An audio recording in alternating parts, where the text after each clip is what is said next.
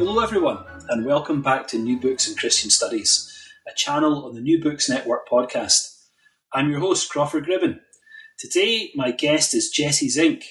Jesse's an Anglican priest and principal of Montreal Diocesan Theological College, director of the Montreal School of Theology, and also an adjunct professor at McGill School of Religious Studies. Jesse, it's great to have you on the programme. Great. Thanks so much for having me. It's great to be here. And we're excited to talk about your new book, Christianity and Catastrophe in South Sudan, Civil War, Migration and the Rise of Dinka Anglicanism, which has just been published by Baylor University Press in 2018. Jesse, welcome to the show. Thank you. Can you tell us a little bit about yourself before we begin talking about the book itself? Yeah, sure. So I'm a Anglican priest, as you said in your introduction, and I'm also a scholar of the church in the non-Western world. I'm particularly interested in the form that Christianity takes once it leaves the North Atlantic world. So I've lived in South Africa, worked for the church there. I've traveled a lot in sub-Saharan Africa, but also other parts of the world. Some of that travel has ended up in other books. A book I wrote called Backpacking Through the Anglican Communion was about my travels in the world church. But I've, for the last number of years, had a particular interest in and calling to the church in South Sudan.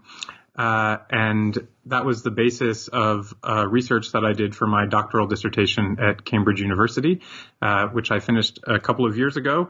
Since then, as you said in your introduction, I've become the principal of a theological college in Montreal in Quebec, but continue to have teaching and research interests in the broad area of Christianity in the non-Western world. Fascinating. Tell us, what drew you to Sudan in the first place? Oh, a lot of things, I'd say. The main thing is that when I was studying to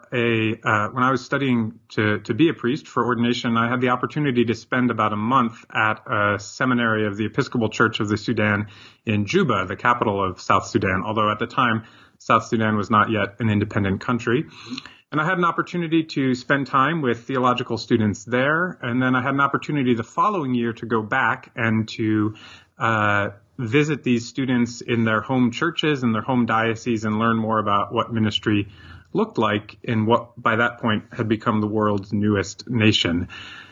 And I had a really strong sense that there was some really incredible stories to be told here, and that I wanted to be helpful in telling those stories to a broader audience. And so it was at the same time that I was beginning to think about doctoral work, and I realized, there might be some way to combine both of these things into one. Mm-hmm. As I went along, I also realized that for a variety of reasons, the story in South Sudan has really not become part of the literature of Christianity in Africa more generally. There's a broad set of literature about African Christianity, which is really important and foundational.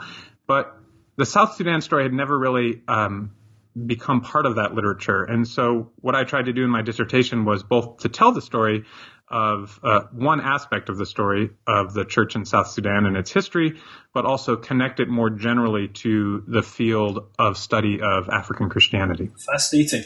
Why do you think the South Sudanese story in particular has not focused in the historiography of African Christianity? It's a hard question to answer. In general, I would say that South Sudan is a relatively difficult place to do research compared to other parts of the continent. It's also, and this is certainly reflected in the subject matter of this book, what I'm particularly interested in is the history of African Christianity, particularly since, say, the 1960s, when African countries began to receive independence. And much of there's quite a lot of literature about African Christianity that's focused on the colonial period, which generates its own sort of source material in archives in the UK and other places. But there's less material, particularly about the experience of mission or mainline denominational churches in Africa from the period from independence to the present. For a variety of reasons, that hasn't really been on the historiographic radar screen, I guess. And this book is one example of trying to investigate more recent history of an independent and ecclesiastically independent church. One of the things your book does, which is a marvellous book, but one of the things it does so well is to give us that broad sweep from what you describe as a fairly feeble mission led by expatriate missionaries at the beginning of the century, telling the story of how that became a very powerful indigenous movement for religious change. And the catalyst for this, as you present it, is civil war. It's the catastrophe of the title of the book, isn't it? Yeah, that's right. So I'm focused particularly on Anglicanism in southern Sudan during the mission period. There were also Roman Catholic missionaries among the Dinka people. So I'm focused on Anglicanism and particularly the Dinka people, who are the largest people group in southern Sudan. There are many other ways to study Christianity in South Sudan, and maybe someday I'll get to them, but for this book, that's the focus. And as you said, missionaries from the Church Mission Society in England arrived in South Sudan in 1905, 1906, and when they were expelled from the country in the early 1960s, a later generation was expelled in the early 1960s, they generally thought of themselves as failures. The church among the Dinka people was relatively small. As you say, it was feeble. It had little indigenous leadership of its own, but it did have some leadership. And particularly in the period of the 1980s and 1990s, when Sudan was in the midst of its second civil war, which began in 1983 and ended in 2005, the Dinka people, particularly in the geographic area on the east and west bank of the Nile River, turned overwhelmingly towards Christianity, rapidly and in large numbers. They were turning away from an indigenous African religion, which was very well developed and had sustained them in a very harsh and unyielding environment for many generations. They turned away from that indigenous religious tradition and turned towards Christianity, particularly the forms of Christianity offered to them by the Episcopal Church of the Sudan, that is, by Anglicanism. And that movement of religious change is really the core movement in this book. Now, if we're to talk for a second about the introduction does, I suppose, what introductions are meant to do. It sets up a scholarly context for the particular case study of Anglican or Dinka Anglicanism that we're interested in talking about today. And in the introduction, you describe a debate among anthropologists and some others about the nature of religious change and the extent to which conversion implies a radical break with previous religious practice. Could you just talk us through that debate in very general terms? Sure. So this is the kind of literature that's out there that hasn't generally accounted for examples like the one that I tried to talk about in this book. There is a lot of scholarship in the study of African Christianity, but also in the study of Christianity more generally about religious change. What is it that happens when people decide to change a religion? Do we call it conversion? How do we know when somebody has changed a religion? One of the things that was the case in South Sudan is that Anglican missionaries insisted on pretty strict parameters for conversion, and they despaired when people didn't really meet them. But the ideas of Christianity were becoming present among Dinka people, and so there was some sort of incipient religious change, even if not quite at the standards, so to speak, that Anglican missionaries set for themselves and for their converts. So there's a couple of ways of thinking about this, but one, and I won't maybe go into as great detail here as I do in the classroom, but I think one question that is interesting for me to ask, or frankly that scholars ask, is about continuity and discontinuity, or continuity and rupture. Is religious change a moment of rupture for a person who makes the change, or is it a moment of continuity? That is to say, when a person changes their religion, are they changing into something that is radically different from what they practiced and believed beforehand? Or are they changing into something that is largely continuous with what they experienced and practiced and believed beforehand? And that debate about continuity and rupture is, in many ways, I think, a really fascinating question. And the Dinka provide lots of evidence for thinking about it in a couple of different ways, actually. Now, when the missionaries from the Church Missionary Society came to the Dinka region in 1904, 1905, they had very specific views of what conversion meant, didn't they? That's right. So, you couldn't, well, first of all, you couldn't be in a polygamous relationship. You needed to be baptized, but baptism, in some ways, they protected the sacrament of baptism. They insisted on a long period of preparation. You had to publicly declare that you wanted to prepare for baptism, and then you had to after doing that, then you had to publicly declare that you wanted to be baptized, and all along you had to learn how to read, because these are evangelical Anglican missionaries who believed, how could you possibly be Christian if you can't read the Bible? So if you can't read, then can't be Christian. One of the effects of that was that of the small number of new converts, many of them were men, because the Church Mission Society prioritized offering education to boys. It also meant that they were often young, so the early converts to the church tended to be students. And because at that time, in the early 20th century, many Dinka did not see the value of Western education to their agro-pastoralist way of life in the floodplain of the Nile River, because many Dinka didn't see the value, the early Christian converts who were going to school were basically those from less wealthy, less powerful, marginal families who didn't really have anything to lose by sending their children to school, so to speak. So the early church, part of its feebleness was the fact that it was very male-centric, and also that it drew most of its members from people who were not at the center of Dinka society. And you talk in the book in a very illuminating way about the ways in which Christianity was presented to middle sons or second sons in particular. Yeah, that's right. So one of the, in some ways, the most valuable, so to speak, person in a Dinka family is the oldest son, because it's the oldest son who carries on the name of the father. It's the oldest son who would be married first.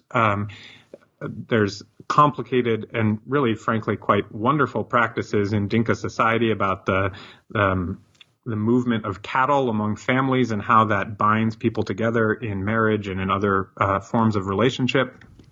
And so the older sons would be prized. That is to say, they had the most invested in the current system.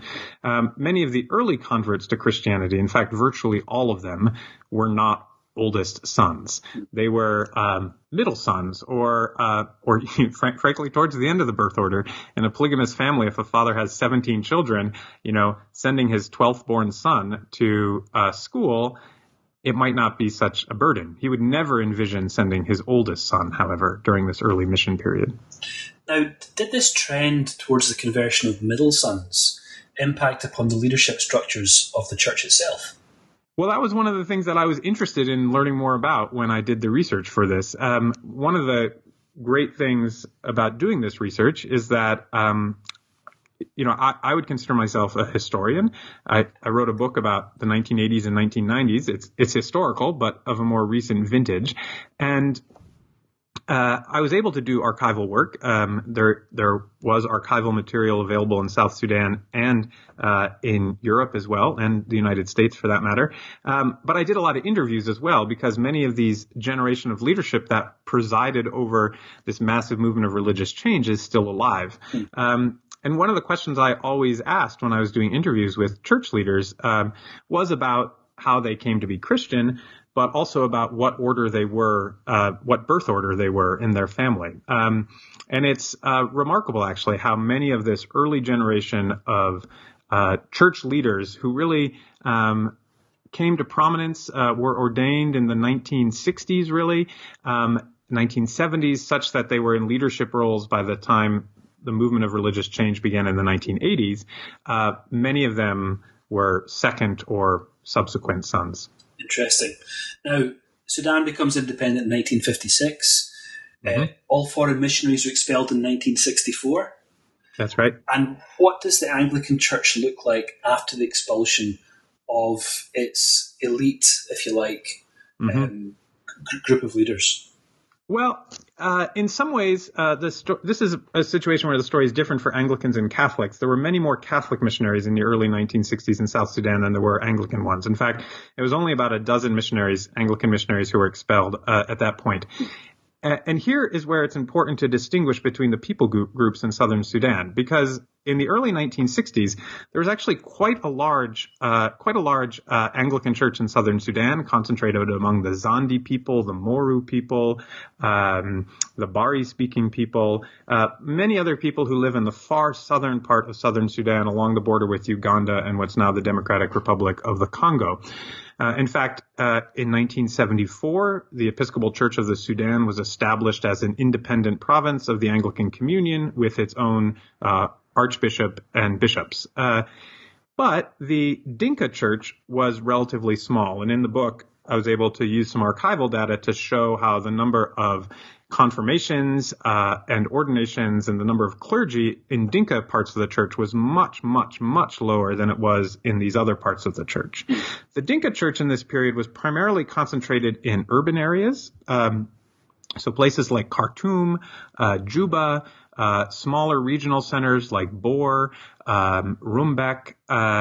So the church was growing, but it was growing outside of the historic heartland, if you will, of Dinka culture and society, which is the vast rural areas, rural floodplains on both sides of the Nile River in southern Sudan. And this begs the question, Jesse. Yeah. What were Dinka people doing as far north as Khartoum, etc.?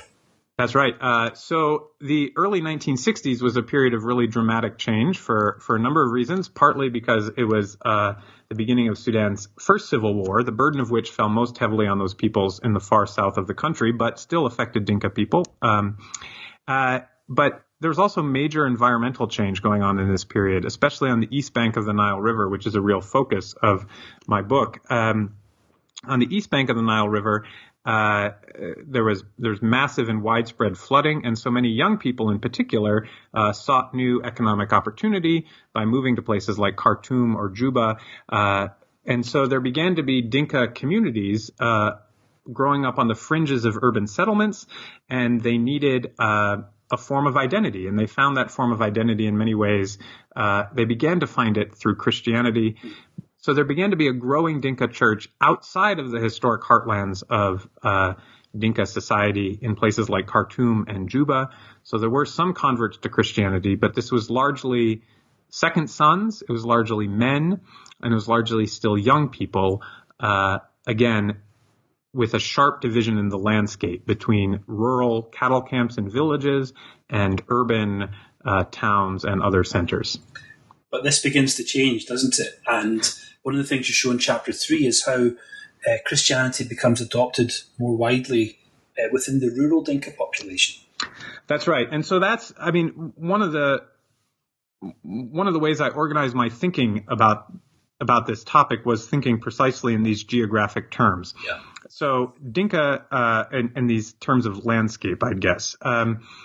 Dinka society historically has valued rural cattle camps. That's on the basis of their agro-pastoralist society. Rural cattle camps, but part of the change that came to South Sudan with the advent of colonialism and with the slave trading movement earlier in the 19th centuries was the growth of urban centers. And so Christianity came to be associated with these urban centers while the non-Christian indigenous religion came to be associated with rural areas. What changed as a result of the Civil War, the Second Civil War that began in 1983, what changed is that many Dinka people had to flee these urban areas. And they had to flee the urban areas because they were no longer safe. The Sudan Armed Forces, which was the army of the Khartoum government, pursued a strategy in southern Sudan of seeking to hold urban centers, but largely conceding the rural areas. And so you had a movement of Dinka people out of cities like Juba and Khartoum and Bor and Rumbek, fleeing back to the villages and cattle camps in which they had been raised. And because at this point the church was small, but it still had associations with urban areas. So the people who are fleeing tend to be educated, and as a result, they tend to be Christian. And so as they flee into the rural areas in 1983, 84, 85, 86, they, maybe without even meaning to it, become agents of religious change because they bring with them knowledge of this Christian identity that has been formed in these urban areas. And they go out into a rural area, essentially as Christian evangelists, even without necessarily meaning to be. That's what they became. And so this is the migration of the title.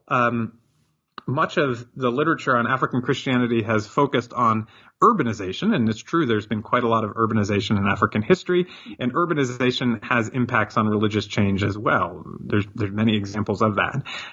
But this is an example of not rural to urban migration, but urban to rural migration, and it had dramatic impacts on religious life precisely because of this existing divide, a religious divide that existed in the landscape.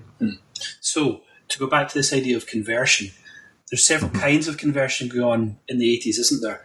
As urban Dinka go back to the rural heartland, if you like. Yep. They are also converting Anglicanism. That's right. So, one of the thoughts that I played with in doing this work and a little bit in the book as well is about, are we talking about religious change or a change of religions? By which I mean, is the important thing to study the fact that many Dinka now call themselves Christian, i.e. religious change, or is it the form of Christianity that they express is different, has changed from the form of Christianity that Church Mission Society missionaries taught them early in the 20th century? Both of those questions are interesting. And so there's a number of ways in which this becomes the case. One of them, one dramatic example is music, for instance. The Dinka conversion movement was in large measure a movement of music, which you would expect because Dinka culture has a generally weak material culture, but it has a very strong oral and musical culture as well. And so when Dinka converted to Christianity, they wrote some incredible songs. Many of these were written by female converts, many female converts coming from marginal positions in society. I talk about this one woman, Mary Alwil Garang Nongdit, who essentially is like the Charles Wesley of the Dinka conversion movement. People, part of my research in South Sudan was going to a lot of church services, and there's nothing quite like spending a service, in this cathedral with 12 or 1,500 people singing these Dinka hymns. Just really, overwhelming experience. And then to interview that afternoon this woman, Mary Alwil Garang Nongdit, and say, so they were just singing your hymn in there. What do you think about that? It was quite something. All of this theology is being developed and poured out in these hymns, and I talk about that in the book about how it's not systematic theology. This is kind of a popular grassroots theology, but how Dinka people are using Christianity to answer questions. How is this destruction of the war happening? How is it happening around us? How do we explain what is happening in religious and political and social and economic terms? So music, certainly the Anglicanism that CMS missionaries left was not nearly as musical and not nearly as musical in this way as the Anglicanism that developed. Another example I give is about the nature and institution of prophecy.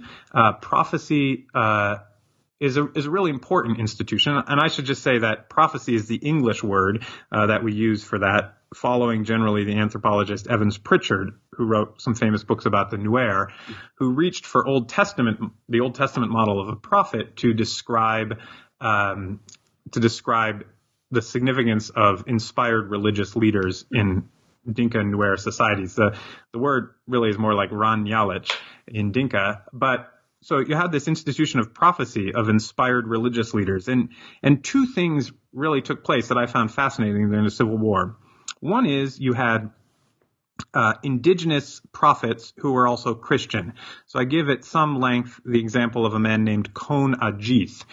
Kon Ajith grew up not as a Christian. During the Civil War, he had a vision and converted to Christianity. He was baptized. And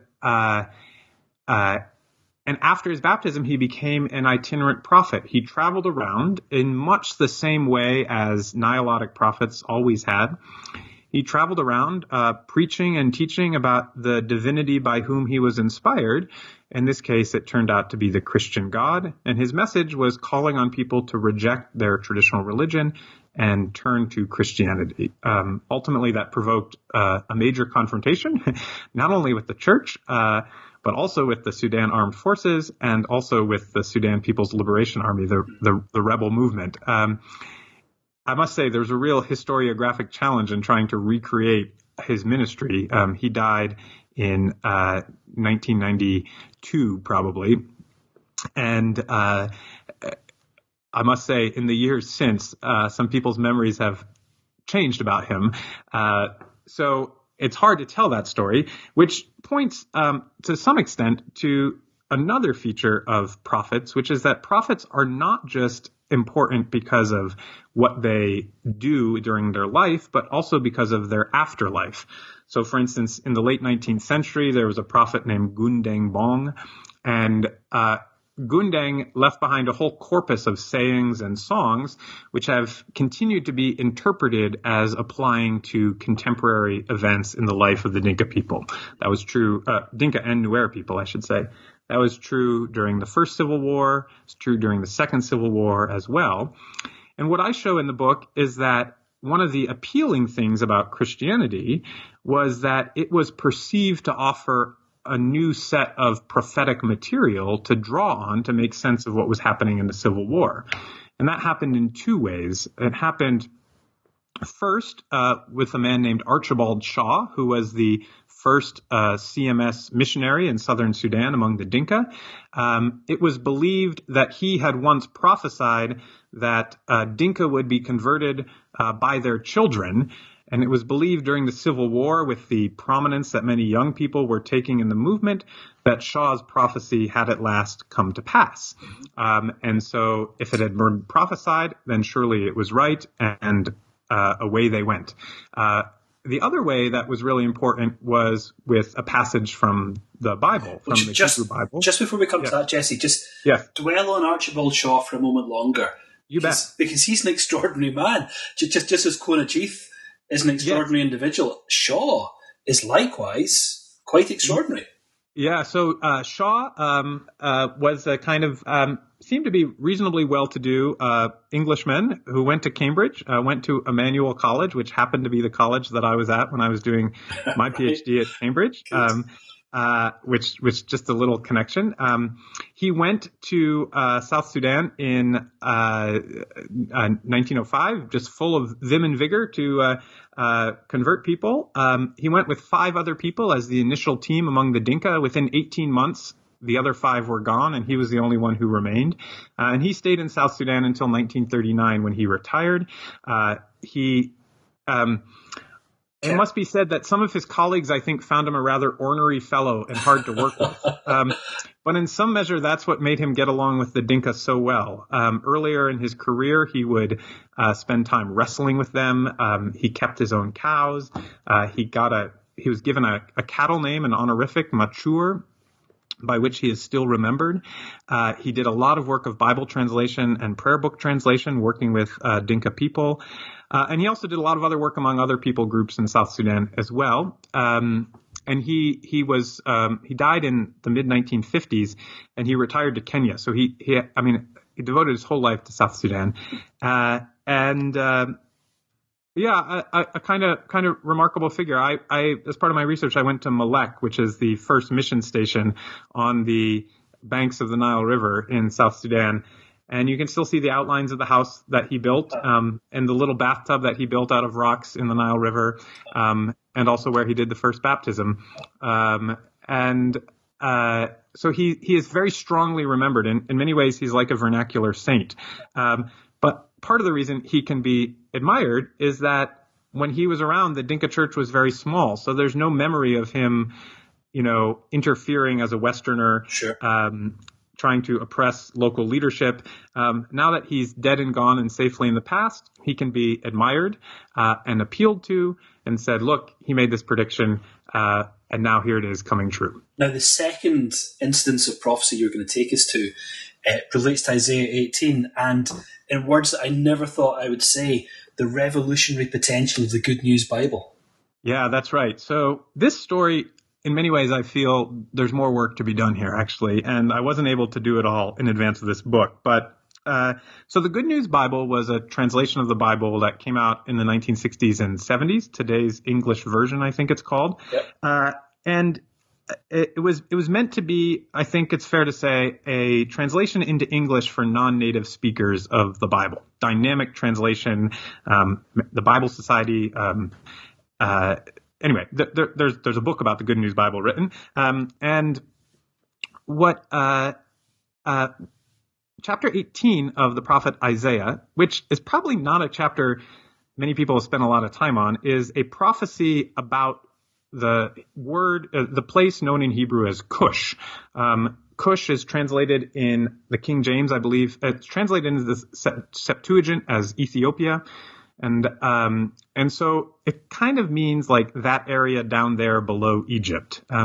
Chapter 18 is sandwiched between chapters 17 and 19. One of those chapters is about a prophecy about Assyria.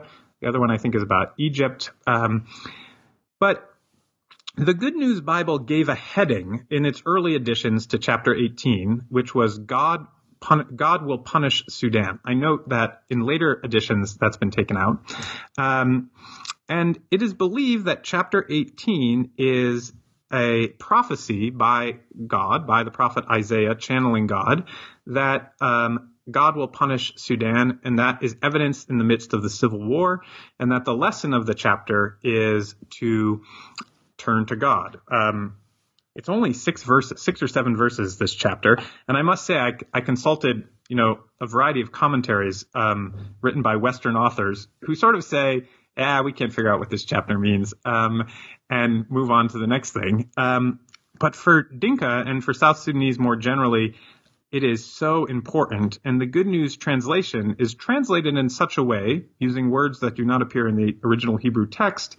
It's translated in such a way as to bring out resonances with violence and war in particular. And people could read that and say, look, that is happening now. And so this goes back to the point about prophecy. Prophecy is important not just for the prophet and his or her ministry during their lifetime, but also important for the afterlife that they have because of the corpus of material that's generated by them. And people could say, look, if we become Christian, we get this additional corpus of material, access to it, Isaiah 18. And that helps us explain what's going on in the Civil War, that God has prophesied this destruction. It is now happening, and therefore we need to turn to God through the church. A huge number of ways to tease this out, and I try to do some of it in the book, just to say, that doesn't necessarily mean God is punishing Sudan. It could be, although some people I think believe that, it could be that it's the deities of the indigenous religion that instead of protecting the Dinka have now turned on the Dinka, and people need to turn to Christianity for protection. And all of this is being debated, often in songs. It's being, you can see how some of the Good News translation of Isaiah 18 ends up in the hymns that are being written. You can see some of the theological differences. This incredible movement, really, of religious debate in the midst of civil war, trying to come up with spiritual, theological, religious answers to explain what is happening around them. Well, Jesse, it's been a fascinating conversation. I could talk for hours about this book, Christianity and Catastrophe in South Sudan. I read it, I think, in one sitting. It's a compelling read. It's just extraordinary. The story you tell is extraordinary. The way you present it is powerful and often quite moving and full of surprises, like the surprise we've just been talking about, which is the afterlife of the Good News Bible in the Dinka Church. we've taken up a lot of your time today. But before we wind up, could you tell us a little bit about what you're working on at the moment? Well, that's a great question. Hold on, I need to think about this one. At the moment, I'm trying to run a theological college. No, that's not my real answer. So I'm interested in a couple of things, and I can see a couple of areas in which I'd like to move forward. There's certainly more work to be done in South Sudan, and I think there's a lot more work to be done on this period of African Christian history stretching roughly from the 1960s to the present day. A huge part of my research was provided by uncovering archives in Africa that have largely been untouched and consulting those. I've found other archives like that out there in Rwanda, Nigeria, and other places.